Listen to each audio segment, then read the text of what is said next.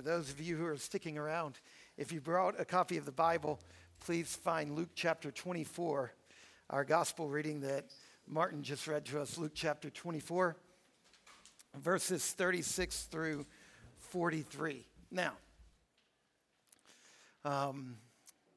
let's get our bearings. So if you look at the page in the Bible that this is on, it's the last page of Luke's gospel. This occurs on a Sunday. Does anybody know what happened 3 days prior to this on a Friday? Anybody? This is a real question, not a preacher question. You can answer. Anybody know? That's right. Jesus was crucified. So on Friday, Jesus was crucified, and here we are 3 days later, the very first Easter Sunday, and he's alive. Notice what it says in verse 36, Luke 24:36. As they were talking about these things, Jesus himself stood among them and said, "Peace." Which I'm sure is like me hiding around the corner as my wife walks through a dark room and saying, "Peace." You know what that produces? The very next line. They were startled and frightened. And they thought they saw a spirit, which is, maybe if I had my shirt off, this Casper White creature running through the living room, yelling at my wife. And they were startled. They were frightened. Why? For the same reason you would be, right? My mother died a couple of years ago at the beginning of COVID, right? Imagine 3 days after she died. My family is together. And then mom suddenly shows up, right? We would be startled and frightened because they knew what we know, that death is death. That's the end. They knew how to tell a dead person. They had to learn the hard way, right? How not to accidentally think somebody was dead. And so here they are, and this idea that Jesus could be alive just baffled them. Now, you do need to know something. You need to know that the Jewish people at this time did believe in resurrection. They believed that at the end of all things, when this old, tired, evil-infested world spun itself out, that Jesus was going to return, that God was going to return, and he was going to raise from the dead all of those who were a part of his kingdom. Now, this was the belief that at the end of all things, God was going to win and justice was going to be established, all that amazing stuff that Daniel read to us from Isaiah 60. These incredible stories about our children, our sons and our daughters being brought home, about all of the evil empires of this world relinquishing their thieved victories back to the kingdom of God. They believed all that. They just believed it was going to happen at the end. And so if you've ever heard the story in the Bible about Jesus with Lazarus, when Lazarus died, and after he had died, Jesus was talking with Martha, the sister of Lazarus, and he was trying to comfort her, and he said to Martha, "Your brother will rise again." This is John 11, verse 23. And Martha responded, "I know that he will rise again in the resurrection in the last day." That was what the Jewish people believed. They believed that when it was all over, bam, every bad thing was going to come untrue. All the sadness was going to be healed. The tears were going to be wiped away from the eyes. Isaiah 60 sounds an awful lot like Revelation 21, 22. They believed in all that. But this wasn't that, because Herod was still on the throne. Because there was a lot of bad stuff still happening. So they were totally unprepared for somebody to be resurrected from the dead. Now notice what happens. Jesus says, "Why are you troubled?" This is Luke chapter 24, verse 38. "Why are you troubled? Why do doubts rise in your hearts? See my hands and my feet, that it is I myself. Touch me and see, for a spirit does not have flesh and bones, as you see that I have." And then I notice verse 40. He showed them his hands and feet. And then I just love verse 41. It's one of my favorite verses in all the Bible. "And while they still disbelieved for joy." So they've shifted. They've shifted from disbelieving out of just total bewilderment, right? Out of shock, out of fear. Now they disbelieve for joy. Now, you know what that's like. I know what that's like. It's happened to me several times in my life where something just too good to be true has occurred, and I disbelieved for joy. For example, back in 1992, April the 12th, I was 19 years old, and this is going to be very hard for you to believe, but just try to believe. I was a nerd. And just imagine. And not only just a nerd, I was actually like the president of the nerd club. In my high school in Texas, I was in the band, which was very different than being in a band. Being in a band would have been cool. Being in the band, it just put you at the bottom of the fish tank. And so there I was with all the other sucker fish, eating the algae off the bottom with the bottom dwellers. And there was this girl. And she was not a bottom dweller. She was in athletics, which put her in a different part of the fish tank of high school. She was with the angelfish up at the top. And her name was Janelle. And not only was she not in the band, the nerd club with me, she was an athlete, but she was a grade ahead of me, which also put her in a different ecosystem. And but I had a crush on her. And I'd known her or seen her or talked to her several times. She doesn't remember. I remember what she was wearing, where it was in my freshman year and then my sophomore year. But here we were. I was fresh out of college, filled with confidence. And she visited the church where my dad was the pastor, which just gave me some boost up to the part of the fish tank where she lived. So anyway, one day I decided I'm going to ask her out for a date. So I looked her phone number up in the phone book because we didn't run in the same circles and she hadn't given it to me. But thank goodness for the phone book days. And Sloan and Shay and Shelby, y'all probably wouldn't be here if it wasn't for the phone book. Anyway, so I look up Janelle Hickey. There was not a lot of Janelle Hickeys running around in the world. There was her number, 471-8283. That's right. And I called her. And I said, hi, I'm so-and-so. We go to the same school. Yeah, LaPorte High School, I promise.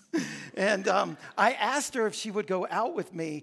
And she said yes, but I disbelieved for joy. I just didn't believe it could happen. So I just kept talking and trying to convince her to go out with me. I didn't even register. That's disbelieving for joy, right? A couple of years ago, my family, we have kind of a hate-hate relationship with technology, or at least Janelle and I do. And we've been trying to teach our kids to not love technology like we don't love it. And we've been less than successful. And one of the ways that we've blessed them is we've held off phones from them for many, many years. And when Spencer, our oldest child, I think she was 17. How old was she? Does any Spears kid remember? 16? When she was 16, 17? 17. When she was 17, for her birthday, we gave her a phone. And this is what happened. She just kept saying, no, you're tricking me. No. And she cried and she accused us of tricking her. She disbelieved for joy. That's what they're doing. No way. Shut up, Jesus. You're not really raised from the dead. You're not really here. No, you're not.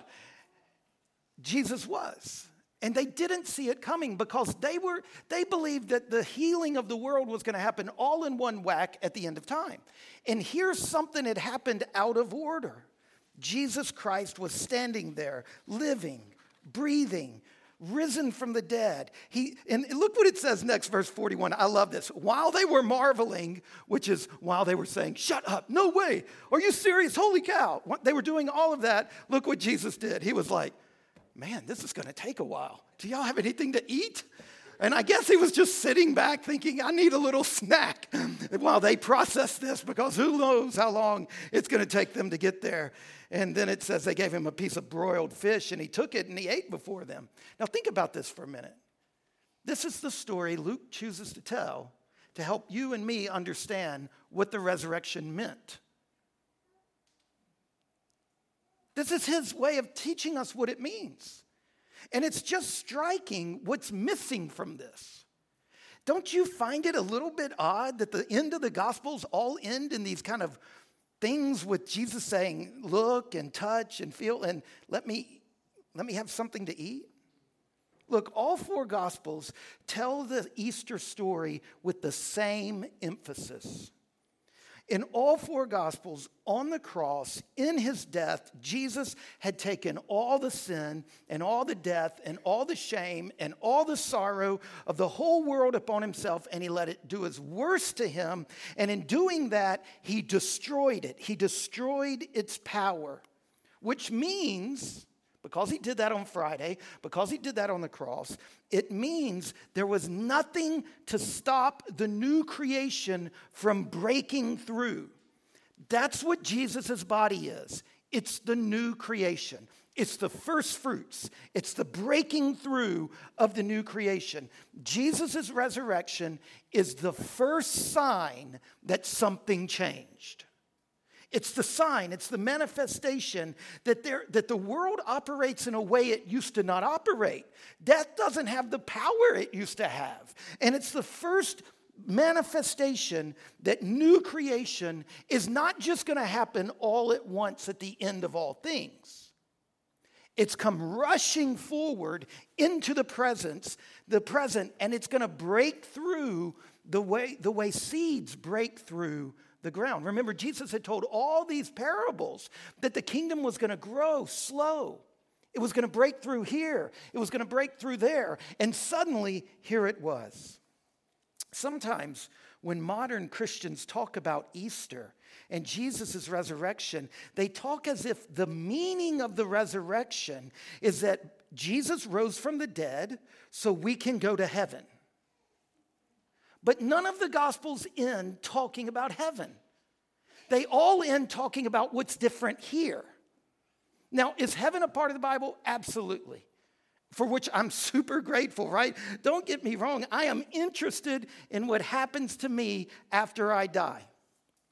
In my own life, a couple of years ago, as most of you know, I had COVID and I was in ICU and it was very hard.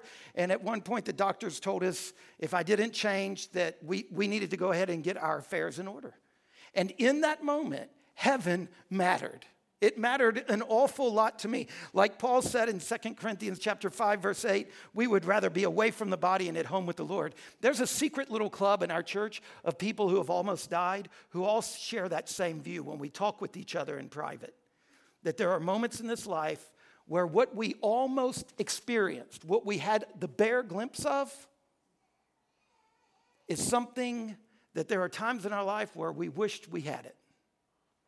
That there is a thing about what we Christians get to experience on the other side of death that makes all the sufferings of this life fall away, and to be there is a great gain. On Friday, March the 22nd, 2002, my wife and I lost a child through miscarriage. Her name was Sydney, and I'm comforted like King David was when he lost a child, when his son died. And he said in 2 Samuel 12:23, I will go to him, but he will not return to me. I am comforted like David to know that I will see Sydney. I'm comforted to know that I will see my mom and my daughter. And like I said, I am very interested in what happens to me after I die. But that is not what the resurrection accounts teach us about. That's in the Bible. That's very important. But here's the deal. I'm not the only pebble on the beach, and the beach is more than the sum total of all the pebbles. The resurrection of Jesus, it's not just about the fact that Jesus is alive, therefore he is God. You can have a relationship with him. There's life after death. You get to enjoy it when you die. All that is true. But you can't find that in any of the gospel writers talking about the resurrection. That comes up in other places. When the gospel writers talk about the resurrection, the story they tell is that the new creation has rushed forward and it has broken through into the old, tired creation here and now. The whole emphasis here in Luke 24 is that a new world, a new creation, a new order of being has come into existence. God has made a way through death out the other side, and the world as we know it, the world of beautiful sunrises and battered children, the world that gives us so much joy and so much pain in large doses, this world is itself being put to death and brought through the grave to new life. And that is why, as we saw last week, the followers of Jesus are marked by worship. They're marked by wonder.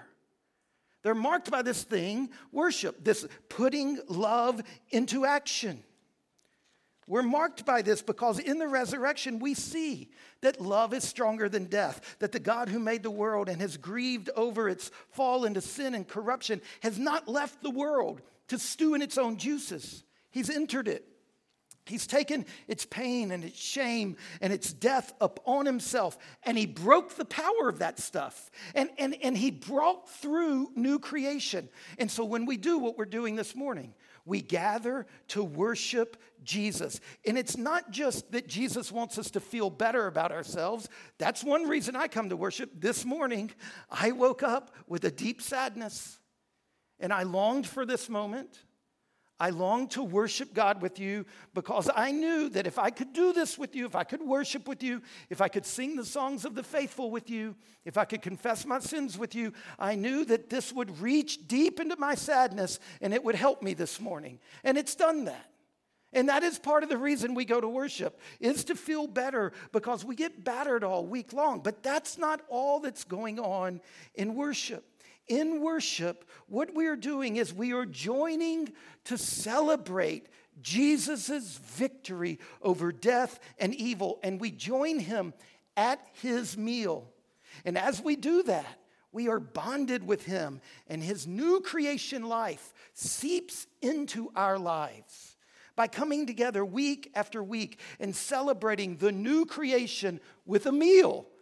Which is so, it happens at the end of the Gospels. That's the way the new creation breaks forward. As we gather week after week celebrating the new creation through Jesus' meal, his abiding presence changes us. And when we celebrate his meal, we aren't just whistling in the dark. Bread and wine are taken up in the Eucharist into God's purposes and become to us vehicles through which we can taste the fact that there really is a new world breaking through, that there is a new hope, that there is a new way to live, and we are part of it. And we bring our brokenness and we bring our tiredness and our sadness and the long hours we've wasted doing our own thing instead of God's thing. We bring these to worship, and somehow they fall away and we become again people of celebration, people of the new creation, people of the new world, which is a world of fresh light and fresh forgiveness and new starts and new hopes. And that's what we saw last week. And we've got to learn how worship is love in action. It's the church celebrating the fact that Christ is risen and that we are risen with him. But here at the end of Luke's gospel and at the end of all four of the gospels, we see that not only does Jesus' resurrection mean the new creation has come, not only does it mean that there's a new celebration, all four gospel writers highlight those two things, new creation, new celebration, and they highlight the new commission, that we have a new job to do. You see, Easter is not only the start of the church's worship, Easter is also the start of the church's mission. And the same way that our worship is rooted in what happened in the resurrection and in the cross, our mission is tied to the cross and the resurrection. Worship and mission, they're conjoined twins. They share a heart, the heart that loves God the Creator and that loves for his sake the world that he made, and particularly the creatures that bear his image. On the cross, Jesus won the victory, and we respond to the love that he poured out on the cross with a love of our own. The love for the one who died for us and a love for the world he died for. What we see when we read through the end of the Gospels and then keep reading into the New Testament, reading about the lives of these first followers of Jesus, we see that the reason when they were sitting back and remembering what happened that weekend, that first weekend when Christ was crucified, and then the reason sitting back, they picked this story to record out of the hundreds of stories, was that this is the meaning of Easter. That new creation, that a new thing happened that doesn't happen. And that our job is to look at that and then to feel the impact of that and to let that teach us what mission is. And what we need to do is to recognize that our job is to move out into this tired, death-infested world and draw down on the power of the Spirit and labor for new creation in all the places that are broken. Jesus was raised from the dead, Paul says in 1 Corinthians, as the first fruit. The longest chapter in the Bible talking about the resurrection is 1 Corinthians 15. 50 verses talking about Jesus' resurrection from the dead. And we read just the very end of it. And the very last verse, it's verse 58, the very last thing, after Paul's been going on and on and on for 57 verses, he boils it all down to this: so your labor is not in vain. Not so you can rest easy. You'll go to heaven. Now, is it true that those who love Jesus are going to get to go to heaven when they die? Absolutely, but that's not the end of the deal. That's just an intermediary state. The end of the deal is the renewal of... the end of the thing is Isaiah 60. When the ships of the empires, the ships of Tarshish, the ships that carried off slaves, when they get converted, the economic structures of the empires get converted and serve the King of Kings. Enslaved ships turn into vessels of God's kingdom. They're redeemed, not abolished. When the rams of Nabaioth or rams that are used in God's kingdom, when all the dust settles and it's all over, Isaiah 60 is what it's going to be. My sons and my daughters, it says, are going to come home. Not to a disembodied state out there. And when Paul is reflecting on Isaiah 60 and the promises of Psalm 37, that the meek shall inherit the earth, when he's working his way through all of these passages and he's looking back at them through the lens of the resurrection, through the lens of the cross, he gets to the end of it and he says, so this means that our labors are not in vain. Zelda's labors, working at the hospital, in mental health, they are not in vain. Those of you who are teaching school, and it's so hard right now in our school systems, your labors are not in vain. The artist, for whom it is so hard to do a beautiful, truthful thing, that labor is not in vain. That's where it all ends. It's not only a new creation, it's not only a new celebration, it is a new commission to go into this world and to find the dead spots. Because why? Because that's what it's about. Jesus is breaking through. He's risen from the dead. God's new creation has begun. And so we've got two things to do as Christians. We've got, number one, to worship, to celebrate. And number two, to draw down on the power of the Spirit, to move out into our communities and to make new creation happen. Where in our city do we need to see the victory of Jesus over evil? Where in our community are the hungry and the dispossessed? Where are the rich buying unhappiness in expensive wrappings? Where are the poor fighting for crumbs that fall from the tables of the rich? Where are the religious people using their religion as a screen to shut out the pain of the world?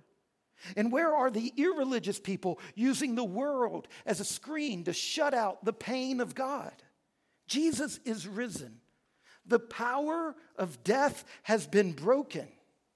And we must celebrate that victory in our worship and then go from here into the corridors of power and the alleyways of despair, to the businessmen and the prostitutes, to the police officers and the drug dealers and the gang members, to the citizens and to those who do not have citizenship. Our job is to move into this world, find the dead, decaying places, and draw down on God's power and use a love that He has given us to love a world and to labor.